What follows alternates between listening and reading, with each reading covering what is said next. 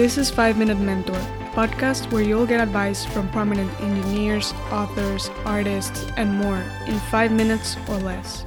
Hi, this is Lisa Reeves, Senior Vice President of Product at Zenefits. My advice is if you are early in your career and you have an opportunity to go into sales or customer support, I say go for it. Those are two areas where you're head-to-head with customers. So whether you're selling products, selling software products, selling hardware product, or supporting, so taking in support calls and cases, customer feedback, traditionally maybe a call center.